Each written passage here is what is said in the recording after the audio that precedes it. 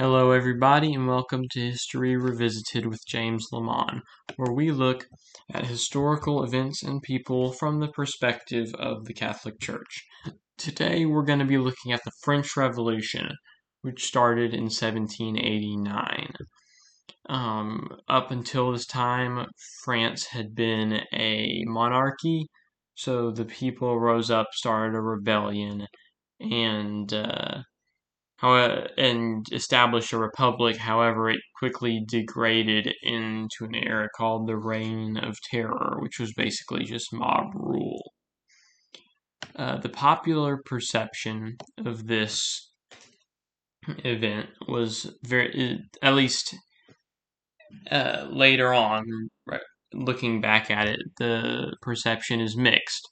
Usually the beginning part of the revolution is viewed positively because they were fighting to get rid of a monarchy and establish a republic.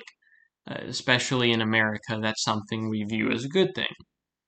Towards the end, though, it was obvious that the revolution really had some major flaws because the regime that it created basically just ended up killing anyone who disagreed with it. Anyone with counter-revolutionary thought was killed, often by the guillotine. So, before we can decide what our view of this whole thing should be, we need to look at the backstory. Prior to the late 1780s, France was a monarchy. A monarchy, for those of you who don't know, is a nation ruled by a king or a queen. There are different types of monarchies. There are constitutional ones where the king's power is limited, but in this monarchy, this was just an absolute monarchy up until 1789, with very little power given to anyone else. The king had the majority of the power, politically speaking. Now, during this time in the late 1780s, France was in a horrible economic depression. There was massive inflation, high unemployment, and this massive inflation was leading to higher food prices, and France was also undergoing rapid population growth at the time, which created even, a large demand for food prices, and that, of course, drew the prices up even more. It was hard for people to make a living because they could barely pay for food. The country was also under massive debt, partially from a war for Americans. They helped us in the Revolutionary War, so that was part of what their debt was from, paying for war expenses. But there was other debt involved as well. Their tax system was also very strange. It was a regressive tax system, which meant the lower your income, the more percentage of your wealth you pay, and the more income you make, the less percentage of your wealth you pay. That's called a regressive tax system. The idea is that everyone pays an equal amount of money, but $500 to a poor person is a lot more than $500 to a rich person. It doesn't really work out. That meant the rich often were fine, but the poor people could barely live under that tax system. What was more, France was still feudalistic at this time, which meant there was a set nobility that you had to be born in, and then there were commoners. So the nobility, which was the rich people who were born as aristocrats, fancy titles, big lands, all of that sort of thing. The nobility didn't have to pay any tax at all. That was one of their privileges. So these poor people who are paying a higher tax than richer people, and also at least from a percentage basis, and also the richest people, the nobility, aren't paying any money at all. They were very frustrated with that. So the people wanted a new constitution. The French monarch resisted, and the people were so fed up that they stormed the Bastille, which was a French military complex in 1789. They took it over, the monarchy fell very quickly. The army just couldn't hold out against the French people, and the the common people won. Feudalism was abolished, but once that had been done, a lot of people were unsure about what they wanted to do.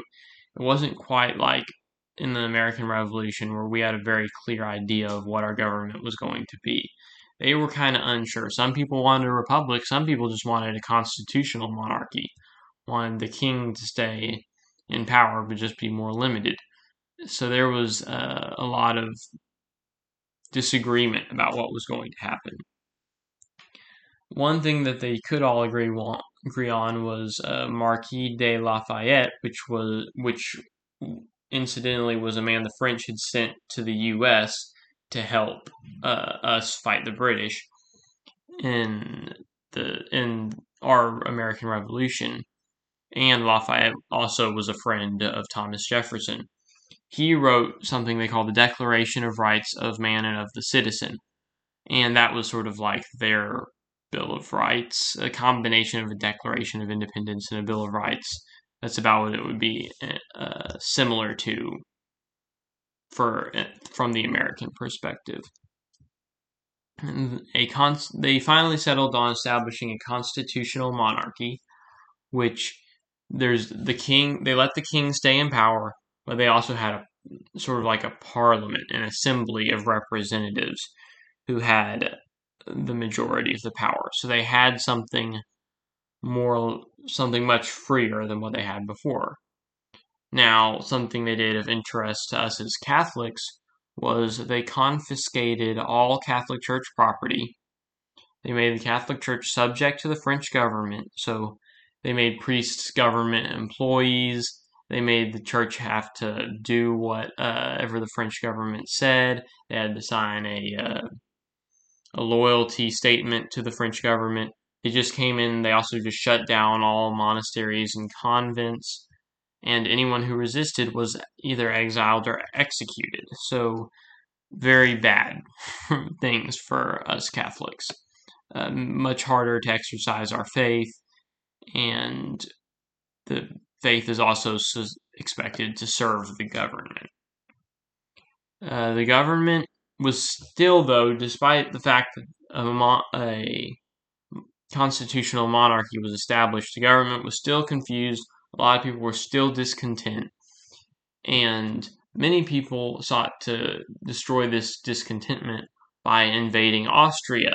Might sound a little over ambitious for a brand new government, but they felt that they had to spread their revolutionary spirit and destroy the monarchy.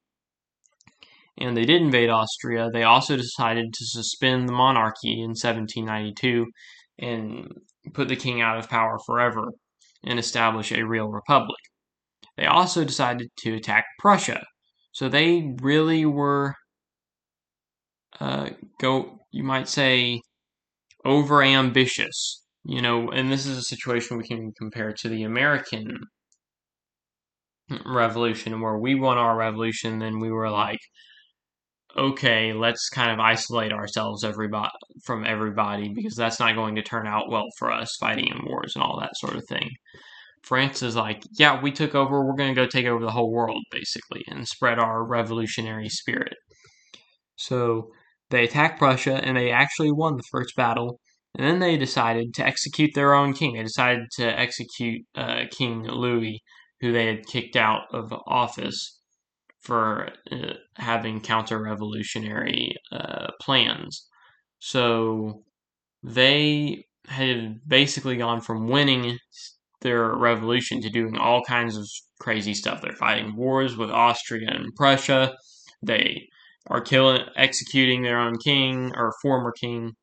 And Europe looks at this and they were basically thinking, oh my gosh, these French people are insane. So Europe was basically ready to go to war and unite against France. Meanwhile, in France, they started having mass killings. Even common criminals were executed. Just a horrible system of capital punishment where basically you did anything and you were killed because their economy was horrible, and they were so unprofessional. They're basically like, oh, we've got prisoners, we're going to start killing them. We don't want to have to feed them, basically. There were many uprisings under the stresses of the war. In fact, some northern regions of France, like Brittany, were still very loyal to, or I guess I should say it this way, the people in Brittany were better Catholics than the people in other parts of France. And they were not willing to go on with this idea of uh, the state has control of the church. That's not right. So there were militias rising up pro-Catholic in Brittany who are against the government. Lots of people are also just rising up because the stresses of war are too much. Probably not surprising for this brand new government to go around doing wars. Well, of course, that's going to be a major stress on the people. And it looked like the Republic was on the verge of collapse. So then we have a French revolutionary leader named Maximilien Robespierre. Robespierre comes to power and he says he wants to inspire revolutionary fervor. He wants to end all these uprisings by uniting everybody for the revolutionary cause, basically, was his idea. And we're going to re-inspire our revolutionary fervor. Well, what that basically meant to him was we're going to kill anyone who doesn't agree with the revolution. They've already been doing plenty of that, but now they're going to really ramp it up. The Constitution of the Republic was suspended. The death penalty was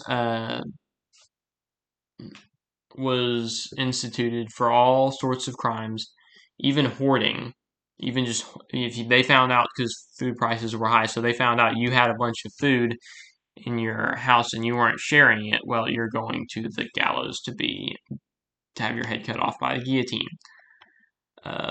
Anyone who said that the government was bad was killed. Anyone with any sort of counter-revolutionary ideas. It was similar to the Soviet Union in like the 1930s. Pretty much, if you said it was dangerous to speak your mind, if your mind had anything that goes against what the government has to say, and you could very much be killed for what you said. Like I said, they suspended their own constitution. Anyone who was an enemy of the people also had no right to defense. So if you were proclaimed by the government to be an enemy of the people, it doesn't really matter what evidence you have about anything you may or may not have done. They're just going to kill you.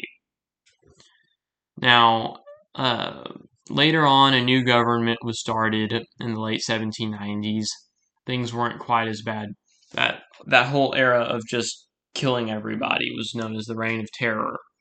And things started to get better after that. And for me to explain where it all went from there, that would be a whole nother episode in French history.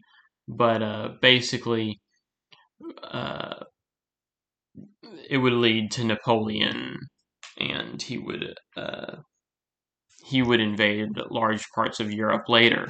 But for the time being, in the late 1790s, things calmed down some, and that was the end of the Reign of Terror.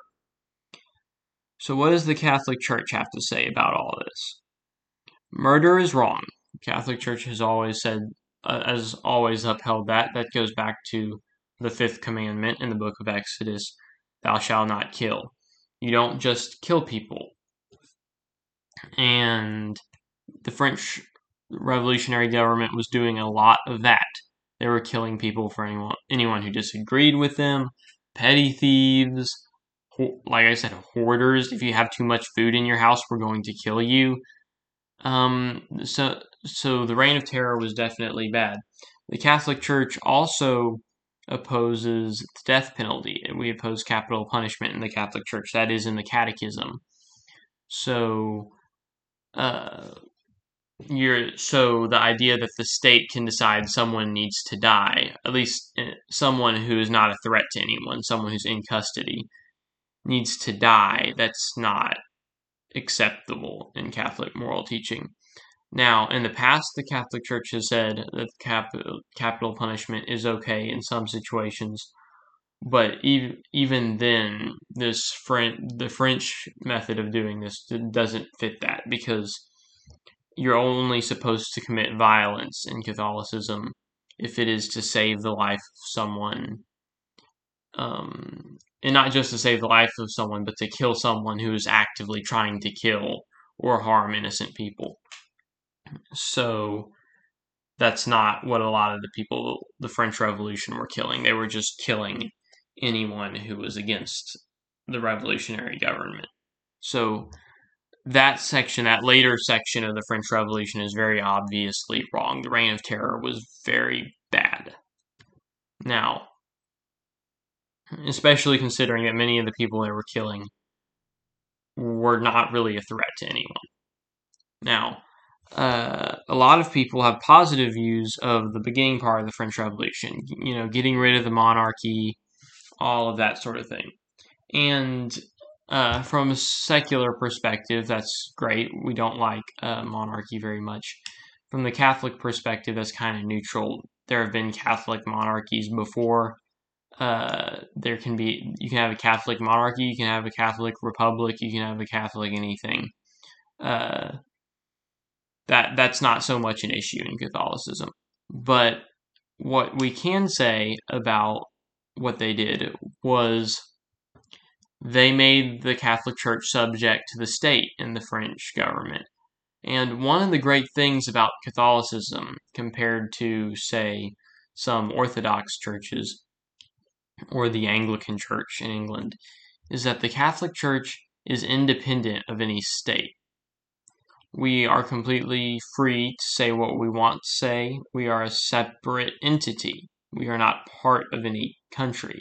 We are not under the government of any country. We are a free church. And that means that we can truly spread the word of God without interference from any government. And now the people who led the French Revolution had a lot of secularist ideas, and they thought that the state should be above the church. That was very important to them. And that's not what we believe as Catholics, because the church is the body of those who follow Christ. It is really the best, I'm going to say this very frankly, it's the best institution in the world. The church is. It is the most important institution in the world. The state is not as important as the church. The state, in some situations, may collapse, it may go away, and a different state has to come up. But there can only ever be one church. The church should always be above the state for any Catholic. If there's a conflict between what the church says and what your government is telling you to do, you need to go with what the church says. And this idea that the French had, that they could just establish a state that was above the church, no. Because the church takes its orders directly from God. The state does not control the church. That's not what we believe.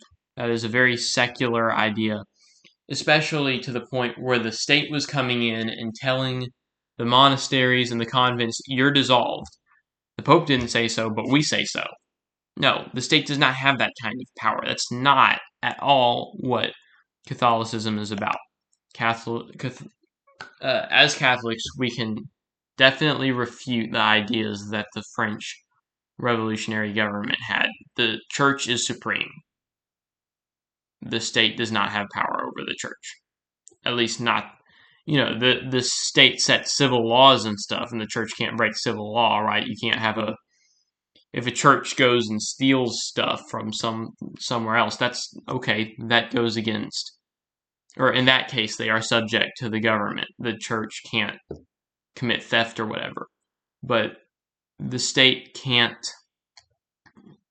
determine the church's theology or anything like that. And that is what the French government basically did in the French Revolution. So I say when we revisit history, we can say people were right in that the French Reign of Terror was bad, but they are wrong that the French Revolution itself from the beginning was good. From the beginning, it had horribly secular ideas that go against what we believe as Catholics, and therefore a good Catholic should oppose the ideals of the French Revolution. We're all for freedom and liberty, yay, that's great, but we are not for the secularist ideas of the state can be above the church and tell the church what it can or can't do, other than just civil laws like don't commit murder, don't steal stuff. Now, so when we revisit history, I think we can say that history is wrong and that it is too lenient on the French Revolution. Even though it has a more negative view of it in general, it still is too positive for a Catholic. Now, I have a special message I would like to tell y'all. I'm moving from Podbean to Anchor. I've looked at I've compared the two and figured out Anchor is just a much better deal for me. And I'm going to be migrating over there. So y'all can find me at Anchor. It's still History Revisited. But I just want y'all to know I'm moving over there. I'm still going to be on Apple Podcasts. I'm still going to be on Spotify. I'm still going to be on Google Podcasts. And I'm still going to be on Podvine. But I'm changing my host from Podbean to Anchor. It's going to be the same podcast name, still going to be History Revisited, and same content, and I'm still going to have the old episodes on Anchor. My assassination of Julius Caesar and the Joseph McCarthy hearings, those are still both going to be on Anchor. I just want to let y'all know that I'm moving, I'm leaving Podbean. So that's all I have to say. I hope y'all have a good day, and I hope to see y'all again soon on History Revisited.